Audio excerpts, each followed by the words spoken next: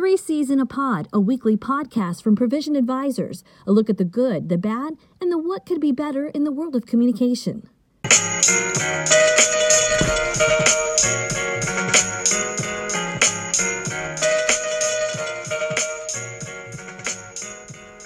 Welcome back, ladies and gentlemen, as we begin another edition of 3 C's in a Pod. Numero. Yes, indeed. Thank you for joining us again this week. I am your host, Bashan Mann. I'm here with Chris Savello and John Schofield. Gentlemen, we made it past our inaugural podcast. We're back for another hit. That's How right. do you feel? The streak continues, right? Cal Ripken. Cal Ripken, watch out. Come, baby. I'm going to be 60 years old podcasting. Oh, man. Coming for you, baby. Fantastic. Well, listen, nobody decided to turn away. As far as we know, we've got a million listeners out there. Speaking of listeners, did you hear anything? Did you get any feedback from people who said, hey, look, great podcast or not so good podcast, here's what can be better? Well, the interesting thing I believe is that here we are, we're discussing things that the three of us used to discuss inside of a cube at the Pentagon. You know, where here we are, we're working for Navy Public Affairs and we're breaking down stuff for like the presidential helicopter contract or any kind of battlefield or battle space management issue overseas, and we break down what the communications variables are that are possibly holding us back from success.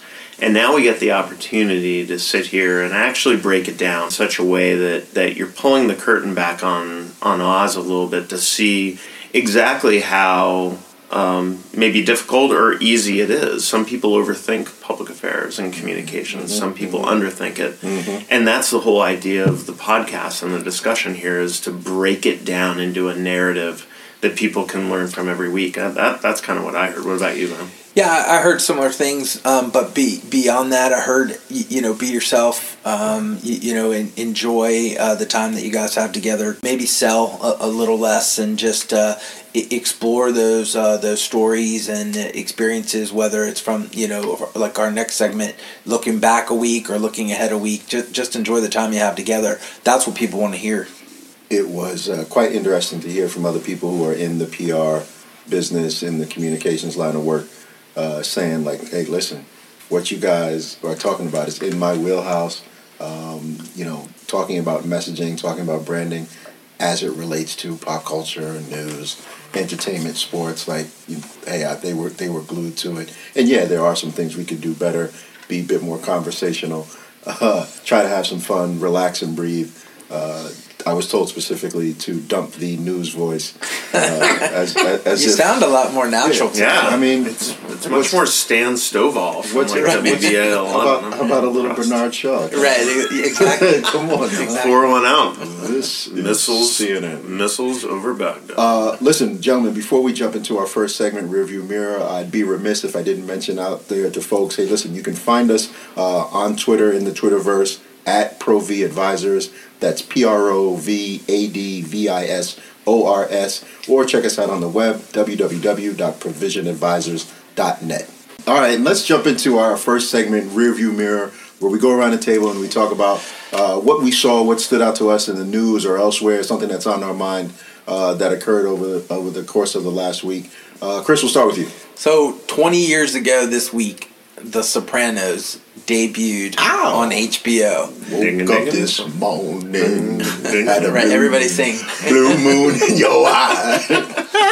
We full moon. Couldn't afford the rights to the song, so we don't want to get sued. Ask Cap. What's the significance of that?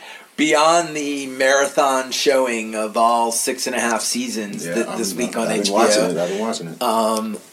We were talking before we came on air how it changed TV. It changed not only the way they create television shows, but I think without The Sopranos, you don't have the quality programming since. You don't have Netflix. You don't have Hulu. I mean, and certainly I don't think HBO is around. If it wasn't for The Sopranos. So, for me, the fact that the New York Times wrote on it 4 times this week, that it was that significant, I thought it was worth mentioning, as our segment here for In the Rearview. Well, let's talk about brands that actually define a company. Is Apple what it is today without the iPhone? Is HBO what it is today without The Sopranos? And again, is Nike what it is without Michael Jordan? Exactly. So you have these seminal moments, these very important moments in the history of a company or a brand where you take the chance on something.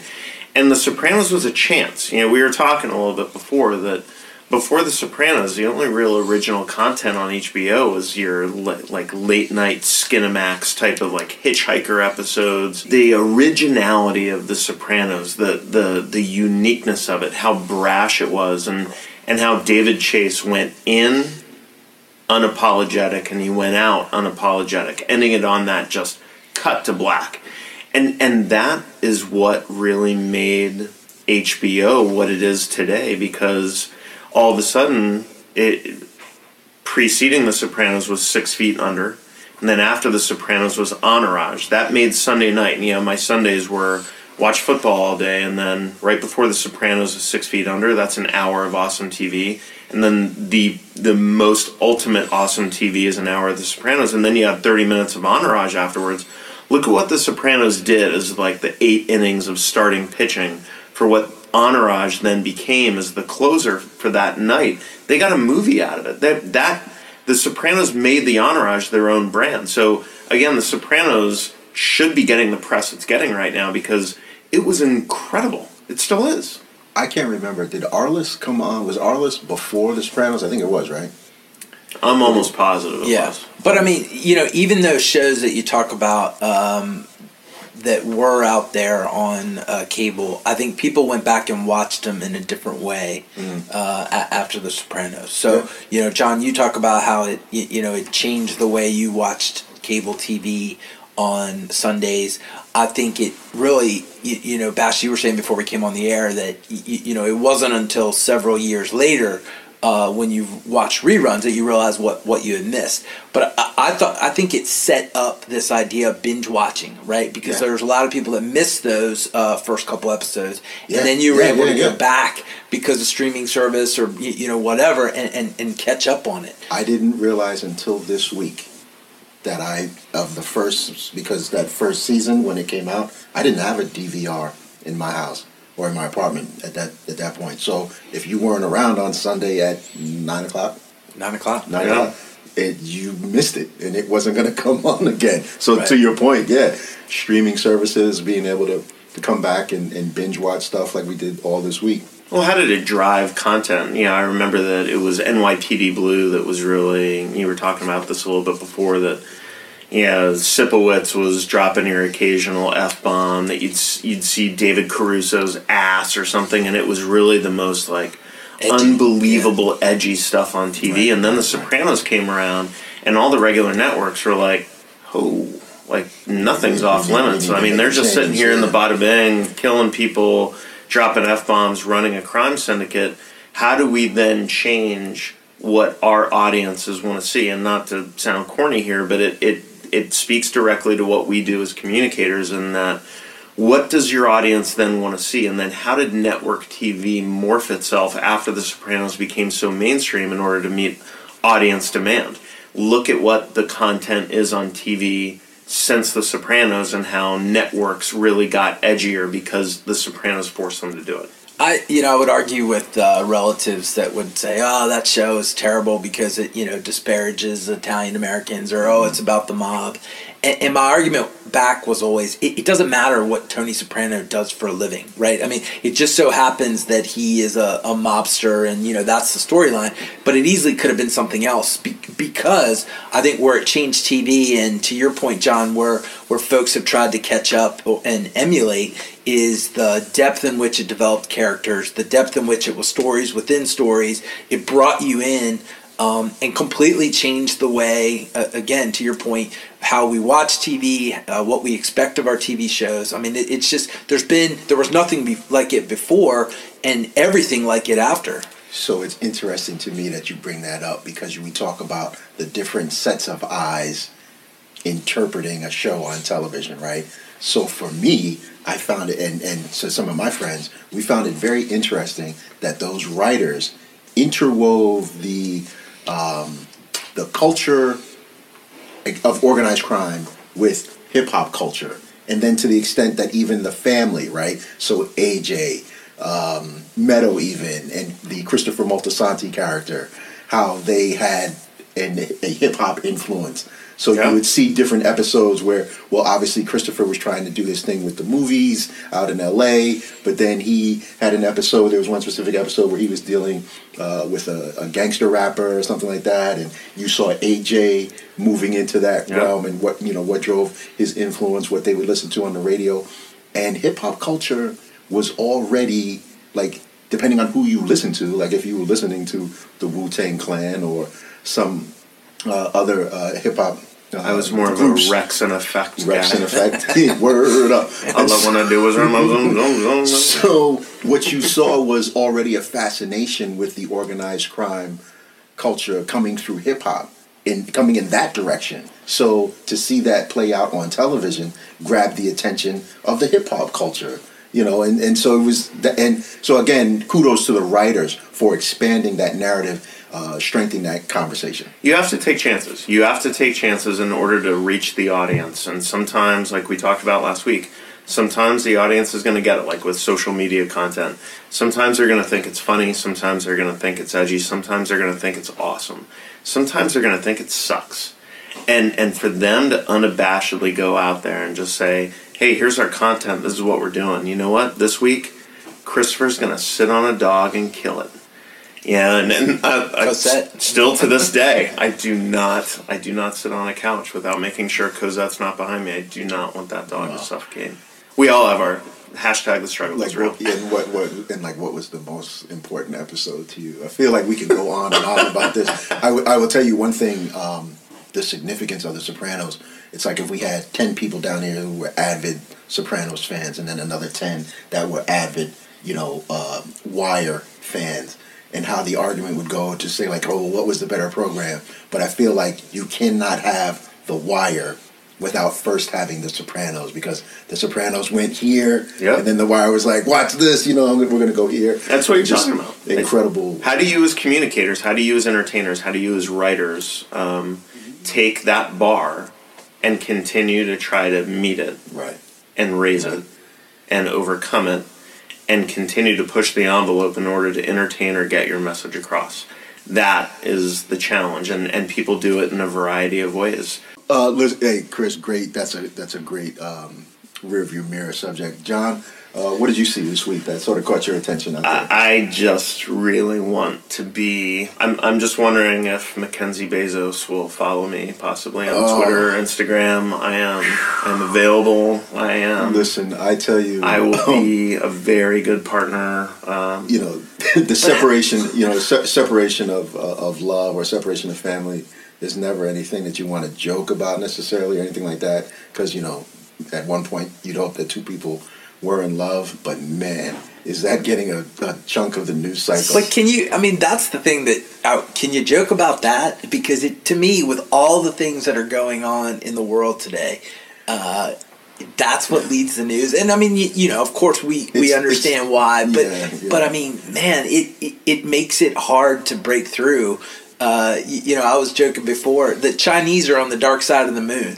Right. And we're talking about who? What? When? The Bezos. When did that happen? Right, exactly. The Today Show started off this morning with the girl who had been missing for 3 months, right? So you've got kind of that Jessica Smart type of kidnapped girl is found lead story. I understand that. Second story is government shutdown. We've now reached the longest government shutdown in history, and Chris is going to get to that in a minute. Number 3 is that this lady is getting $70 billion. Yeah. And I get it. I understand it's news. But again, it's tough for you to understand what's really going to resonate or not resonate with people out there when at any given moment there's going to be some celebrity death or Mackenzie Bezos getting $70 billion in a divorce. I find it fascinating that number one, and this has nothing to do with communications, but when you have so much wealth that $70 billion is only half of your shit, like, that's only half of your money. Yeah. And you're like, all right, well, price of doing business. And on to marriage number 2, I guess. And for those listeners out there that perhaps don't know who we're talking about, you have Good. Mackenzie. You better watch the Today Show. Mackenzie Bezos and her husband Jeff Bezos have decided to no longer. I hope I'm saying that right. I might be screwing it up, but the founder of Amazon, they have decided to divorce, and for whatever reasons that they have.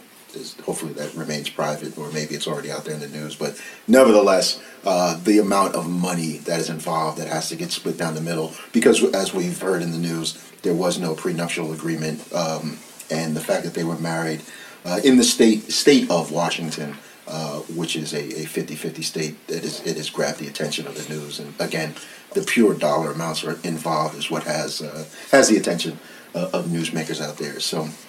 Yes, we wish them both well here at Provision Advisors. Credit to her, like neither here nor there, but credit to her where you have a lot of these news stories come out and the divorcee is out there in the news. I haven't heard hide nor hair from her on this whole thing, nor him. And granted, I think they want it to be private, but usually these things get played out in the press, like Brangelina, that whole thing. I think we're...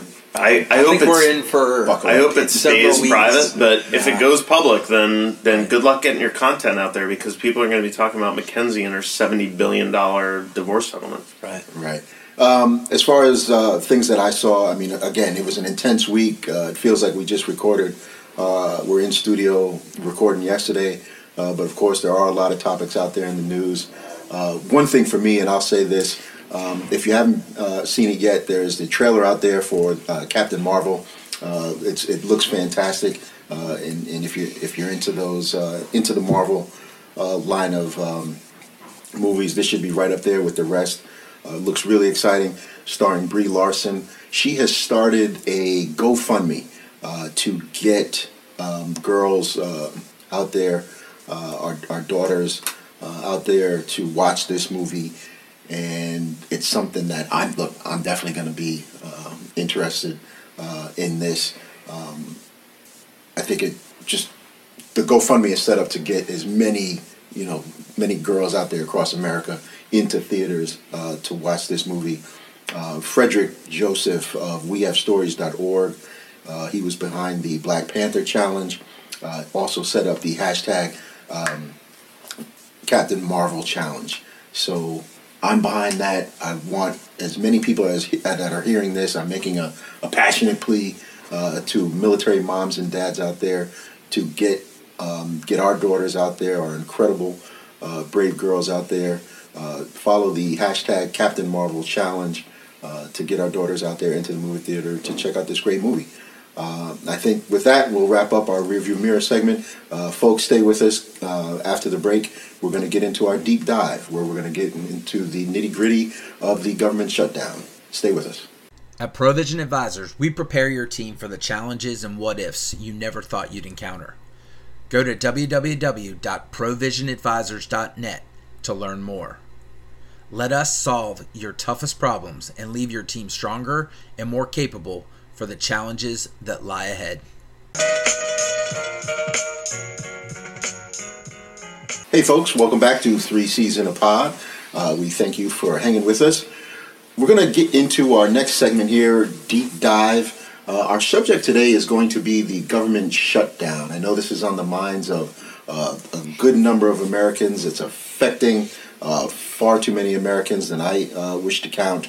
And I feel like it's something that we can go around the room and actually get into some good detail. This government shutdown now getting into its 21st day.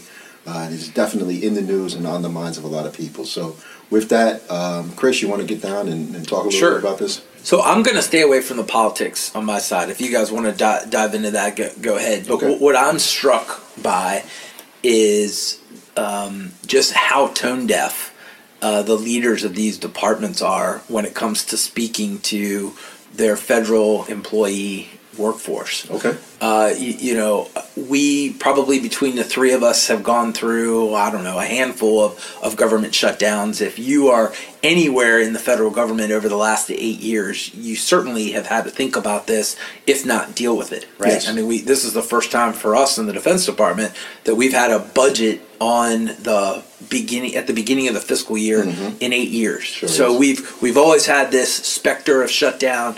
We've always we've had to deal with it, whether there was a Republican or a Democrat in the White House, whether there was a Republican Congress, whether there was a Democrat Congress. So for me, the idea that folks weren't speaking to the workforce ahead of time and helping them understand the possibility of the length of the shutdown, helping them to understand about the financial ramifications and what this may mean for their life and those types of things in real terms. I'm not talking about having yard sales or, going to be a personal shopper or any of the other ridiculous things that people have floated. Right. But, ahead of time talking to their workforce. And then the fact that didn't continue during the shutdown, it is just, it's almost criminal. And I don't mean to be hyperbolic, but it's almost criminal. Now, it is troubling as a communicator that a number of these cabinet level offices, communications is not considered an essential task, right? So if you remember from when we were, because we were active duty, we were all at work, but we weren't allowed to use the website. If you remember, we weren't allowed to use social media. There were a number of things that were identified as essential and non-essential. And so if this is just the new reality, if this is just what government is going to become, fine. I mean, we can talk about the value of that to a democratic republic on a different segment. Right. But at the very least, you need to have the communication squared away ahead of time. You need to identify communication as an essential function, or you're going to lose these folks. And then, I really hope that when this workforce comes back to work, there is, a figurative putting your arms around them and helping them deal with the lack of value that they felt over these 21 no end in sight number of days, so that they can get back to work, because we're talking about pretty important jobs here. We're talking about the Coast Guard. We're talking about, everything is high end. Natural resources. Right. Everything. Yeah. Coast Guard, natural resources, food stamps. I mean, all sorts of things that make up the government. And the people that do this work are really just being neglected. And so that's what I wanted to kind of spend a little bit of time on is just to kind of bring that up and look at it through the lens of communication and lessons learned here. Well, then I will get political because I want to do so. I think for you to talk about communications is to assume that this particular administration even had communications on the brain when they went through this. And that's for me to then postulate that I think every single day in that administration is a pickup game, where they don't know what they're going to communicate, when they're going to communicate it. And that might just be my jaded, far left liberal self here, but it just seems to me that it's just like when Sarah Huckabee Sanders went on the Sunday shows last week and spewed off about terrorists coming through the southern border, and then Kellyanne Conway, of all people, had to go out and correct Sarah Huckabee Sanders. Like, where are we in the world when Kellyanne is correcting Sarah Huckabee Sanders?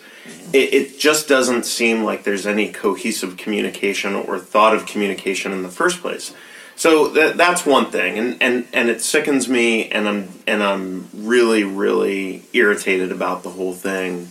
And I'll just leave it at that. The second thing I'll bring up is how interesting it is what people hang on to as that real nasty part of the government shutdown. The two things I've seen: number one, when the pictures of the Joshua trees getting cut down out there at Joshua Tree National Park, like, all right, government shutdown, bad. TSA maybe not checking people as close, bad. Okay, like FDA people not checking for E. coli and lettuce, bad. Oh, well, shit, like, people are cutting down Joshua trees now because there's no natural resources police? Right. Well, now I'm pissed. It's interesting to me what this society hangs on to as your cause de célèbre or your thing to really get irritated about. Right. And I follow a certain niche of audience on Twitter, but all of a sudden Joshua trees getting cut down was really electrifying the audience about this thing. Yeah. And then the second thing, and I'll wrap with this, is that they've chosen a bunch of little areas where the government shutdown has affected people. 3 times now, and today on the Today Show, they've chosen Ogden, Utah as this like place where a preponderance of government workers, is being affected by the government shutdown. Like Ogden. Like, have you ever been? Like, I grew up in Utah. Like, okay. Ogden? Okay. Like, okay. I would think the government shutdown's affecting people more, but I guess that's your little niche of like any town America where this is affecting your any town American. Just kind of an interesting thing because Ogden, not my favorite place. Right. Chris, let me ask you, you talked about the communication planning aspect of this and how there could have been a better way that people could have communicated issues. Not to really put you on the spot, but I'll put you on the spot. Sure. If you were going to, let's say top 3 or whatever your overall, like if you were going into this and you were writing out a comm plan, what are the essential things you need to communicate to that audience that's going to be on the receiving end of the shutdown, so they're not getting slammed with maybe you should do a garage sale, or maybe you should do some other, I don't know, go on Craigslist and put your sofa on there, whatever kind of thing. So what would you do? What are some things? So first off, I would try very hard ahead of time, and then leading up to really reinforce the value of the workforce to not only the organization that they're a part of, but to the larger governmental effort, right? And so there'll be some people that get that, and there'll be some that don't, that say, hey, all evidence to the contrary. If you really thought we were valued, the government wouldn't shut down. But I mean, that I would make sure my boss was really out there ahead of time, emphasizing that to he or his or her particular workforce audience. The second thing would be I would have made sure that the resources were known well in advance, right? So short-term resources, long-term resources, and then if this thing goes weeks and weeks, what else can they do, right? And so it has to start weeks in advance about, hey, look, this thing is looming. You can read the tea leaves. Are you saving money? Are you have you talked to your bank? Is your bank one of the banks that's going to pay you no matter what? Right. There are Navy Federal, USAA, and a number of other big banks.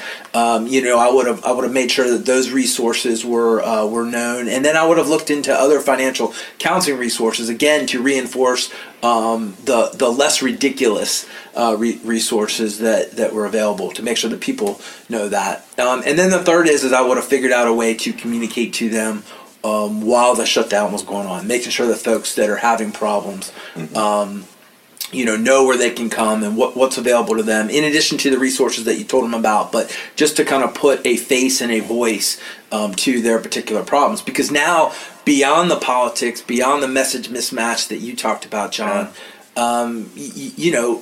from a purely tactical communication standpoint, you now have people bitching and moaning on TV, right? Which is the worst thing possible, right? You've let it get out of the box. Right. So, not to mention that people are genuinely suffering, right? Today is the first payday, and we were talking about this before we came on. I don't know how many paydays I could go. I mean, I really don't. My wife works. We're very lucky. But I don't know. I mean, we tend to have a budget that doesn't have a lot of fudge factor. And so the idea that people can just kind of deal with it and now are going to be, as their complaints and as their woes are part of the narrative, or a larger part of the narrative, I just think it makes it worse. They are now more of the politicization of this problem. I just don't think that they have the wherewithal to communicate with empathy. So here you are, when you could be messaging, as messengers of overt and covert power. You have all those people out there: Sarah Huckabee Sanders, Mitch McConnell, and anyone who was behind the blame game of the government shutdown, when they could be messaging really empathetic things about hang in there. I follow Jim Acosta on Twitter. Jim Acosta is doing this little video vignette from one of the metal slat wall portions down there on the border, and Donald Trump Jr. is jabbing him. At a time when you could take the high road and actually message to the people who were affected by the government shutdown. The nature of this administration is to take part in this war of words with the media, which I don't know what that gets you. I understand that they have this fake news narrative that they want to perpetuate, but take the high road if you can. Anyone. You've got a lot of people who are out of work and missing a payday when you could be taking time to communicate empathetically and tell people that you care about the fact that they're hurting right now. You're choosing to jab at members of the media because you think that they're on the wrong side of a particular debate. That's just wrong. The only thing the only difference that I would point out is I don't know that, just given what got us here, my argument is kind of take the White House and the Congress out of this equation, right? And so my frustration or advice is more towards that middle government management, that the bureaucracy that kind of steamrolls on, regardless of who's in the White House, regardless of what party has power. That's where my frustration is, right? Because I don't know that you're ever going to change the politicization of the message that comes out of the White House, again, regardless of the party. But I hope that folks are really either paying attention now or are going to pay attention to the lessons learned, so that we do a better job of not only taking care of the folks should this happen again. And if you look at the political climate, I mean, there's no reason to think that it won't happen again. But I also hope that they'll figure out how to communicate much more effectively to that workforce. All good points. I'll say this and then get us out of here, because I feel like we could talk at length about this particular subject. And Chris, you touched on this. I can say for a fact, one paycheck taken away from my household is going to have an intense impact. Take away two, and I'll tell you one thing, I might find myself in a Home Depot parking lot offering up my services to paint walls. Fact number 3 for me. Think about that for a little bit. Tony Soprano would never let the government get shut down. That's a great place to end this segment. There we go. All right, gentlemen, great talk. Folks, we're going to jump into a break right now before we come back and jump into On the Horizon. This is 3 C's in a Pod. At Provision Advisors, we specialize in strategic communication planning, execution, and coaching for senior level leaders and communicators dedicated to achieving success. We work together with your team to achieve favorable outcomes amid contentious or controversial issues which directly impact relationships and market identity. For a free consultation, go to our website at www.provisionadvisors.net or send us an email at info@provisionadvisors.net. We look forward to hearing from you.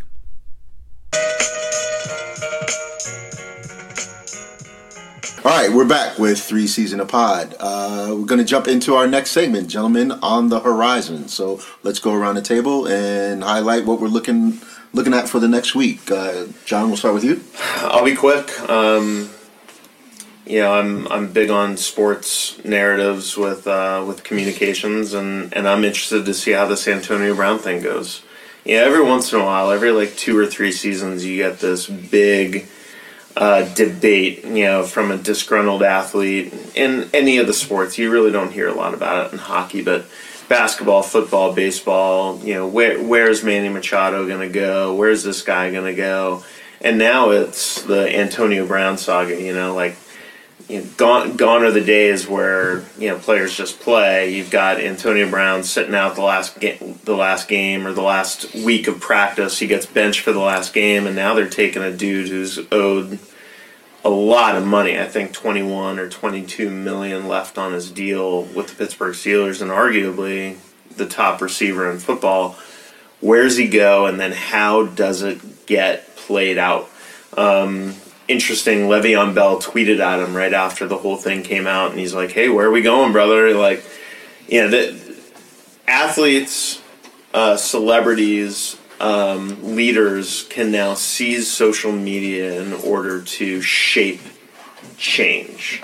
And Antonio Brown is going to go somewhere, hopefully the Denver Broncos, as a Denver Bronco fan. But they shape the narrative as to their happiness in the workplace, how they're playing, what the team's doing, through social media. And I think it would be really challenging going forward if you were the director of communications for the Baltimore Orioles or a sports information director at the Naval Academy or University of Maryland or anywhere, how you actually deal with a more outspoken employee base that traditionally didn't use that medium to express displeasure. In the past, you think a New England Patriot would do what Antonio Brown or a lot of guys do on social media and be on the team the next week? Parcells, a Freudian slip.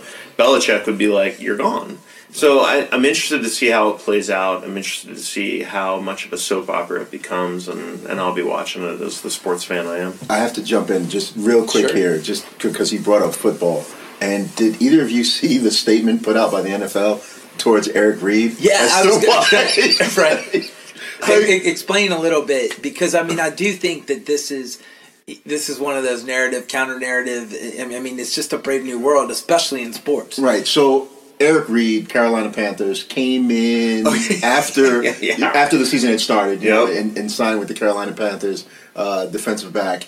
And immediately, before I think he even got out of the locker room for the first game, was like, okay, drug test. And through the NFL and the NFLPA, the agreement is that it's a random process. Yeah. Well, Eric Reed. It's a little bit more random for Eric Reed. Right? Eric Reed has received 7. He has received 7 random drug tests. I say, quote unquote, random drug tests. And as they were happening, was putting them out on social media. Like, hey, even at one point, if you follow him on Twitter, showed like the actual statement that is a message that gets put in your locker or gets delivered to you to say, hey, look, you've been randomly selected, da da da da. So he's received 7 and has now filed suit, with the NFL to counter this.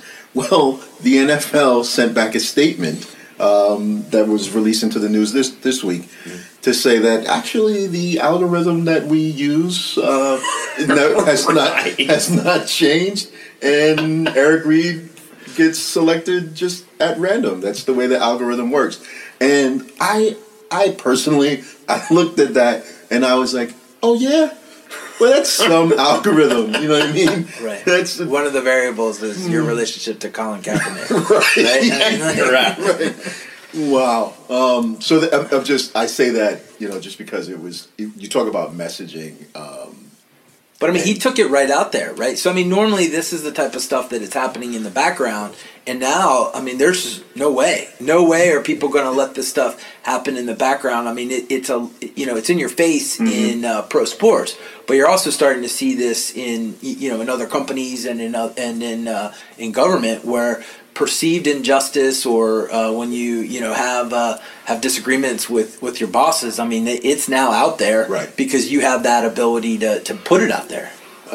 Amazing. I'm interested, as are many others, as to how this goes. And, good luck. I'd be screwed. I always had crazy stage fright in the Navy for the year analysis. Right, you couldn't have done 7 or 11. You'd still be... My kidneys would be failing. I'd have to pour gallons of water into myself before I could do it. Chris, what do you see on that? So I'm going to complete switch, change of gears. This week for the Navy is the 31st Annual Surface Navy Association National Symposium. So a big get-together where the Surface Navy, and if you're not familiar with the Navy, the Surface Navy are the guys and gals that drive ships, really the heart of the Navy. Oh, yeah. And so they'll get together, and it's their opportunity to talk about what's good, what's bad, and kind of lay out the narrative for the year. This is a great conference. It's a great opportunity to get together. I have really felt like this is an underutilized venue for the Navy, and particularly for the surface leadership. And I think they're really trying hard this year to change that and to kind of set the tone. John, from a cultural standpoint, the folks that drive ships for the Navy are a pretty unique bunch in how they message and how they receive messaging. I think back to when you were an instructor at the Naval Academy almost a decade and a half ago, I guess. Yeah. And what was your message on the surface warfare for the surface warfare community? Well, it was just to be more provocative, and again, we talk about taking chances and trying to make the brand. And we came out there and just said, SWO doesn't suck, you suck. There was this prevailing thought that SWO was the worst possible option you had. I want to fly F-18s. Well, you can. I want to be a Marine. Well, you can. Well, then I want to get a nuke bonus. Well, you can. All right, well, here's SWO, the lowest common denominator. And what we were trying to do is combat that feeling that only the worst of the bunch had that. And we said, no, it doesn't suck. If you think it sucks, you're the one who sucks. So we even made T-shirts and everything. It was fun. Well, I think just in some of the early things that I've seen out of Admiral Brown and some of the other Navy leadership that's going to speak, they've kind of adopted that same approach, right? It's really saying, hey, look, one, we're not as gooned up as we like to think that we are, and two, we're actually doing much better, and here's where we are doing better. And yeah, there's still a lot of room to grow, but let's take heart of the fact that we're moving in the right direction. So I'm going to watch that this week. I'm going to be there on Tuesday, talking to friends and mentors and listening to what the service community has to say. And then, hopefully next week, either in the rear view or as a deep dive, we'll talk a little bit about how well folks did, the types of messaging that they used and how well those messages were received. And where is this taking place? So this is in Crystal City, here in the DC area. They do the national convention here on the East Coast, and then they go out west and do something. And a lot of the warfare communities in the Navy do these types of events, and I know that they're also done in the Army at the Association of the Army and the Air Force Association. So one of the things maybe next week we talk about is that are these types of get-togethers valuable in today's digital world, right? Yeah. Is there still value in either businesses or warfare communities in the services getting together from a cultural and messaging standpoint? But I prefer you refer to Crystal City as its new name, well, Amazon headquarters Amazon 2, right? Doesn't it have I thought it had Potomac something, So maybe that'll be settled in the divorce as well. It will be the naming rights will go. Mackenzie gets Crystal City. Right, exactly. All right. Okay. Poor Vashon, you can't see the look on his face. It's an audio medium. Sorry. No problem. No problem at all. The job of the host is to just keep it moving. Let you guys talk, and you do a damn good job. Hey, it's the Merv Griffin set. Please. Now's a good time to maybe end it. No, well, listen, Lo, let me tell you what I'm looking for on the horizon. We're starting to see Democratic candidates for president or people speculating whether or not they want to run. It's interesting to see, is this going to be a large pool? I think it's going to be a large pool of people coming in. Some people sort of dipping their toe in the water to see, is this something that I want to do? You've got your Elizabeth Warren, Bernie Sanders, Joe Biden group, and then we're also seeing, Senator Kamala Harris, Democrat out of California, was out there today on MSNBC. Morning Joe talking, which I thought was a great interview for her. She's fantastic. She's awesome. She knows her stuff. But one thing that sort of got a blip yesterday was Beto O'Rourke traveling as he continues his roadshow across Texas while talking with his dental hygienist. Decided to Instagram what was going on and just sort of showed the inner portions of his mouth on Instagram, and there was sort of an immediate blowback of, don't do that. Fantastic tweet today was, good thing Meadow wasn't getting a colonoscopy. Right. There's got to be a limit. Yes? No? You don't think so? I think the limit is be yourself, right? And I don't know that much about Beto O'Rourke. I paid a little bit of attention to, when he was running against Ted Cruz and sort of the uniqueness that he took to that campaign. My sense is that's who he is. I think that you can get away with that because it's closer to being genuine, then it's easier to get away with that than these folks that try to get out of the gate and be somebody that they aren't. Right. So that's as you talk about kind of watching this on the horizon, I want to see who is comfortable in their own skin, who's comfortable in their digital skin, and who holds up to the test, because it's early.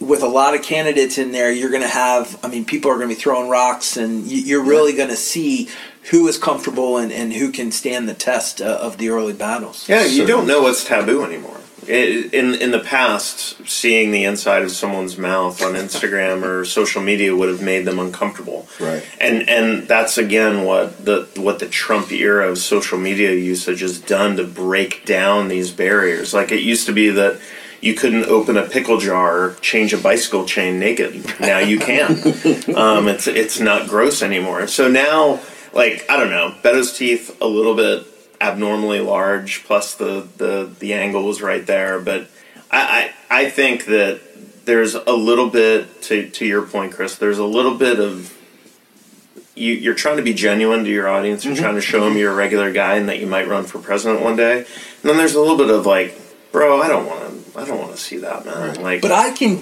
live with that, right? I can live with, that was stupid, versus something that's contrived. Like, he can recover from it was stupid, it was ill-timed, versus something that was contrived and staged like in a Elizabeth big way. Warren drinking a beer. Well, we'll see. I don't know. Maybe Elizabeth Warren is a big beer drinker, right? It didn't look like right. it. I love beer. What was the It was awful. Yeah, Pat. But this No one got the Seinfeld reference? Well, I feel like we need to have Naked pickle jar opening? I feel like we need to have like a bell that we ring every time we make a Seinfeld reference. Ding. Come on, I thought it was good.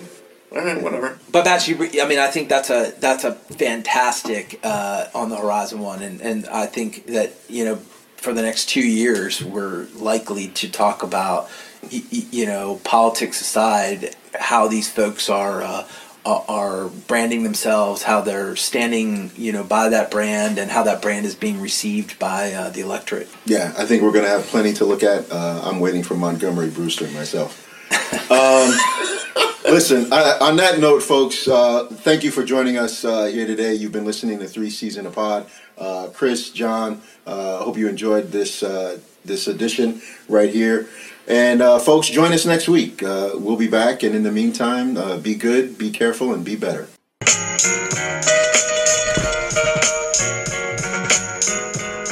Thank you for listening to 3 C's in a Pod. Have a good week.